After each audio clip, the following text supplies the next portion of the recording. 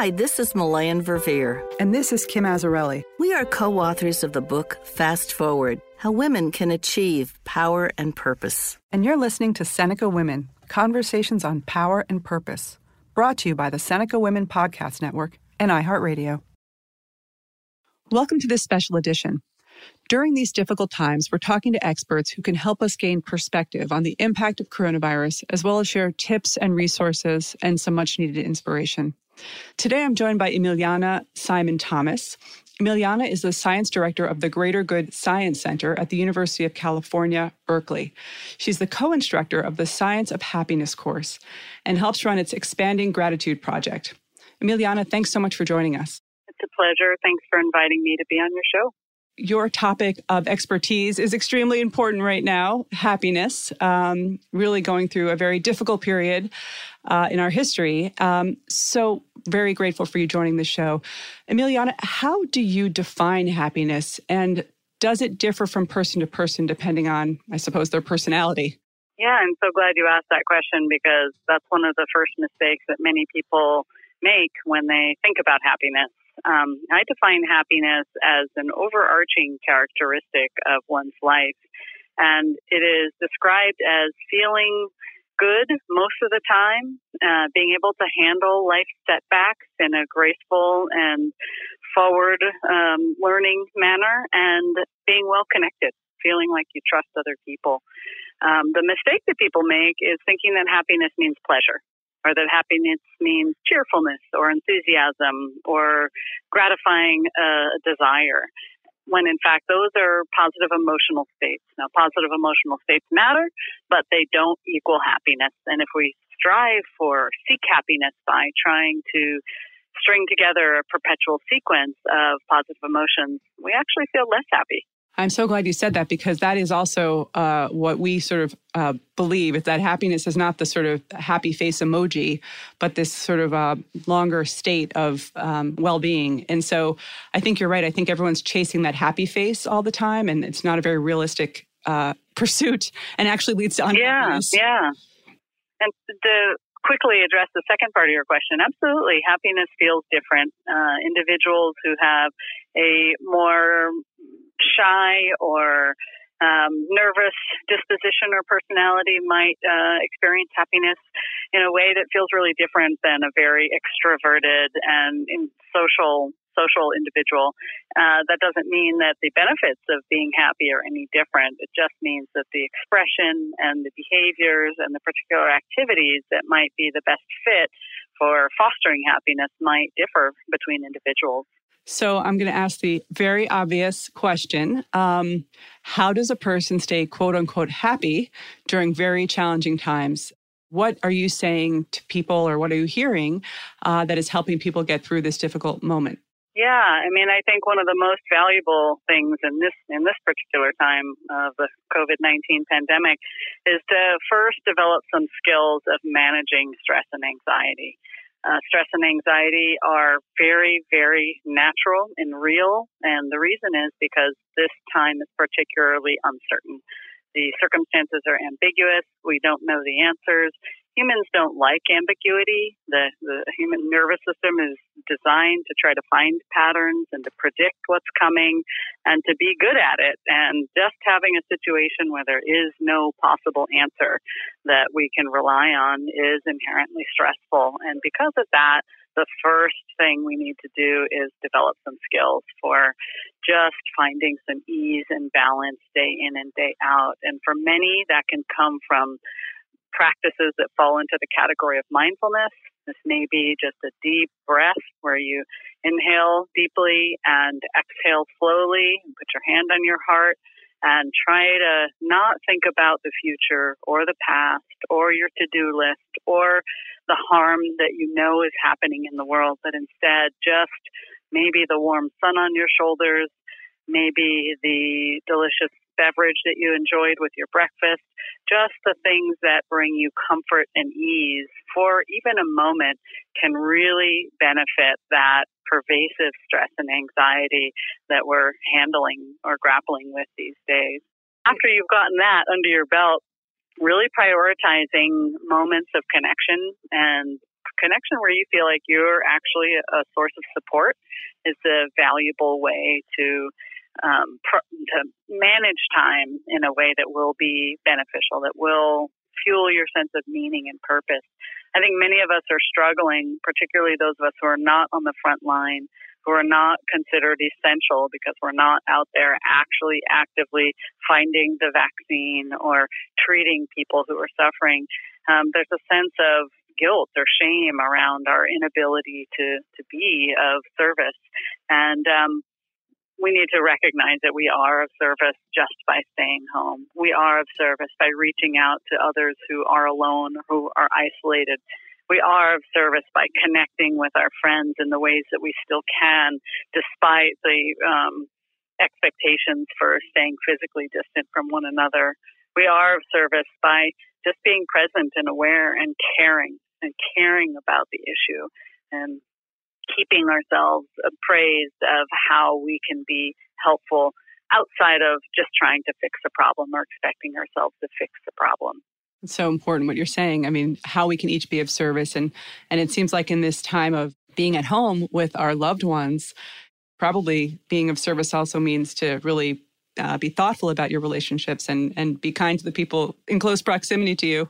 Absolutely. I mean, if we have issues that we've been able to kind of put under the pillow because we are so busy in our regular lives that are now becoming more evident to us as we're spending time closer and longer with our families, this is a perfect time to set aside and the opportunities for real heartfelt conversations and emotional sharing and spending time together. I think for parents who are home with school-aged children, this is a remarkable and yet strange opportunity to get to know each other in a different way than perhaps we were able to when our lives were busier and involved more time doing separate things out of the house. So relationship skills like expressing gratitude can be a really neat way to strengthen our bonds and convey our sense of commitment and interdependence with one another. Expressing gratitude can seem really easy and sort of flippant, but research shows that when we get good at it and when we're specific about it, it can be a really powerful asset to our health and well-being. And what I mean by specific is instead of just saying, hey, thanks for doing the dishes, or thanks for helping me carry the groceries inside the house, we say something like, hey, thanks for doing the dishes. I know you could have done a bunch of other things instead. You could have watched TV or taken a shower, but you helped me. And you doing that allowed me to do what I really wanted to do instead, which is have a phone call with my mother, who I hadn't been able to talk to earlier today.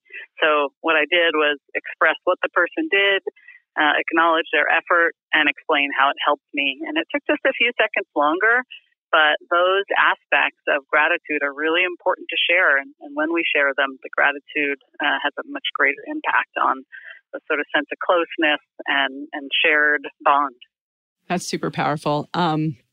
Like you said, being specific, that's a really great piece of advice. On the other side of the spectrum, there are a lot of people who are home alone. And, dealing with social isolation is very difficult for a lot of people. What's your advice for people who are dealing with loneliness or even depression right now? Yeah, loneliness and depression are a huge problem in this pandemic time. I can only encourage those of you who are by yourselves to use the tools that are available to you through technology to connect with people. There are many, many organizations who are providing live events where people all join a call together on Zoom and talk about what is going on in their lives, get to know each other. I've participated in several of them, both as an expert perspective and also just as a member of the community. There are lots of little ways to engage with people online through games, and having some levity during these difficult times is of great value. Walking outside, if you're able to, if you've got the right protective equipment and you're in a location where that's acceptable, is a really powerful way to, even if you have to see someone at a 6-foot distance, it's still meaningful to see another human being and make eye contact. nod or smile. Those little signals are really important. Having phone calls with people who you know and care about, who also care about you, is a really valuable way to remind yourself that you're still connected, remind yourself that you're still a human that belongs to a particular community. These reminders are essential. Humans really suffer when put in a position where they're deprived of social contact, and loneliness becomes the feeling. We'll be back after this break.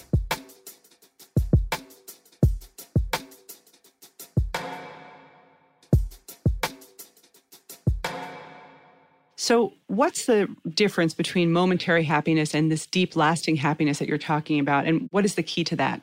Yeah, I mean, a momentary positive emotion, and I'm being really deliberate about using that word because I think it's a mistake to call that happiness.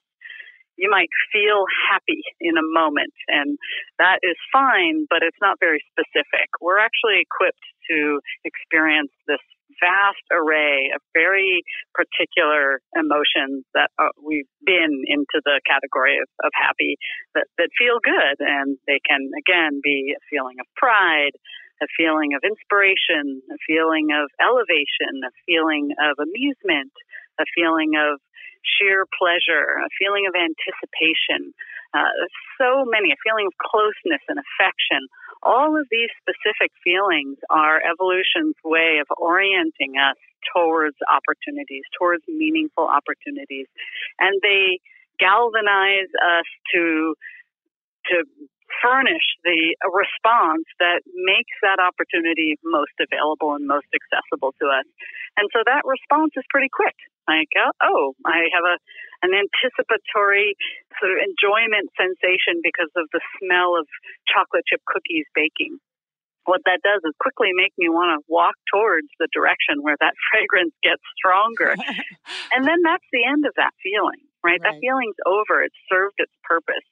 If I was like, okay, that feeling is so nice that I'm going to try to keep feeling it all day long, I would actually not be able to do that, right? If I smelled chocolate chip cookie for 72 hours, I would soon not be able to smell it anymore and or even find it quite aversive, right? As you might, think of in people who work in occupations where they experience something that might be pleasurable once in a while or even regularly, but not all day long, as sort of ordinary and normal. Our nervous systems habituate and adapt to stimuli that are regular and readily available without any change. So because of that, our positive emotions aren't meant to last and go on and be repeated over and over all day. Instead, they're meant to occur in bursts and to be dynamic and to come up and then recover, as is the case with our negative emotions. And our negative emotions are as important as our positive emotions to our survival and our overall happiness in life. Oftentimes, the most meaningful experiences that we have involve negative emotions. Those moments in life where we are moved to change something about who we are, or moved to take an action that might be particularly challenging or difficult, those emotions and those actions are really important to our sense of meaning in life, to our sense of purpose, and those are both instrumental to what we're calling happiness, what I'd like to refer to as happiness in life. We have to be able to experience positive emotions. If we're the kind of person who can never feel joy when good things are happening, we're probably not going to end up in the category of a person who has high happiness in life. Same for someone who isn't able to recover from life's difficult moments, who isn't skilled in the domain of resilience. They're also unlikely to fall into the category of very happy in life.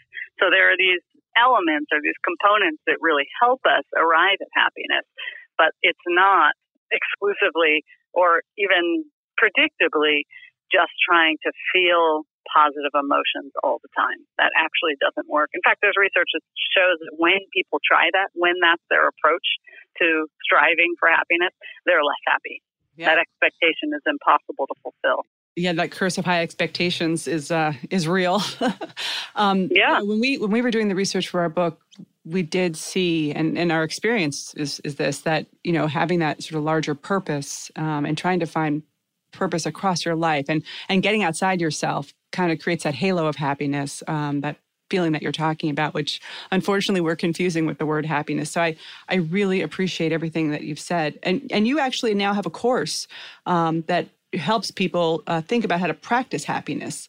Yeah. So actually, since 2014, we've been running a Science of Happiness course. It's on the edX platform, edx.org. You can just search for Science of Happiness. It's modeled after an undergraduate introductory level course. So there's 8 modules of it. Each module has videos and readings and what we call happiness practices. And these are exercises that we've drawn from empirical studies that have shown that they have impact on happiness. And people try them, and there's also exams and problem sets. And the hope is, and actually our own internal data has shown that when people complete the course, when people learn these ideas, invest in the practices, and try them and exercise them, they actually grow. Their happiness goes up, their loneliness goes down, their stress goes down, their sense of meaning in life goes up, their sense of common humanity increases. This is all learnable. It's just a matter of putting in the time and deciding that this is something that matters. Can you give us one example? I know it's a whole course, but is there one example that we can take away from this conversation? Yeah, so the one that I shared earlier, the specific gratitude, is a great example. Another example, which is always fun and interesting to offer from Berkeley, being someone from Berkeley, California, because it's a common bumper sticker, is called Random Acts of Kindness. What Random Acts of Kindness means is just deciding on a given day, or maybe for a sequence of 3 to 5 days, just perform 3 to 5 kind acts for somebody else. It can be holding the door open. It can be paying for their coffee. It can be calling them out of the blue and sharing an uplifting story. Any number of things. It turns out that when people engage in this practice, random acts of kindness, it sort of shifts the tenor of your orientation towards other people. We think about and see other people in a more benevolent and friendly and trusting light. And it reduces stress and strengthens bonds and increases our own happiness. So that's another example of an activity that could be particularly beneficial in these times when we are grappling with the COVID-19 pandemic. The more we preserve our sense of care and concern towards others, towards the world around us, and the more we act on that sense of care and concern, the better off we're going to be. What makes you optimistic or hopeful in this moment? For me, this moment is unprecedented in the degree of global commonality that we're all witnessing. We have more in common with people around the world today than we've ever had in my life course, at least. We're all experiencing this remarkable event that will shift humanity in a way that I can't really predict. But I think what we've learned through a hard lesson is that the less we cooperate, the less we coordinate our effort, the less we share resources and information, the more suffering and pain we are going to have to endure. And so I am optimistic that in the wake of this experience, our approach to many, many different endeavors, from political to science to education, will be much more collective. We'll be able to understand and prioritize a more common approach to managing the challenges that we're facing. And maybe that'll inspire us to come together around other huge challenges that are on the roadmap for us, like climate change. That is what brings me optimism. Well, I have to thank you so much for this interview. I mean, you gave us such great advice from the random acts of kindness and sort of getting outside of yourself to create that halo of happiness, to actually learning about ourselves through these difficult times. So we really appreciate your taking the time to be on the show, and we hope to have you back. Thank you so much for including me, and thank you for doing the show. And onward. Thank you. You're listening to Seneca Women, Conversations on Power and Purpose, brought to you by the Seneca Women Podcast Network and iHeartRadio, with support from founding partner P&G.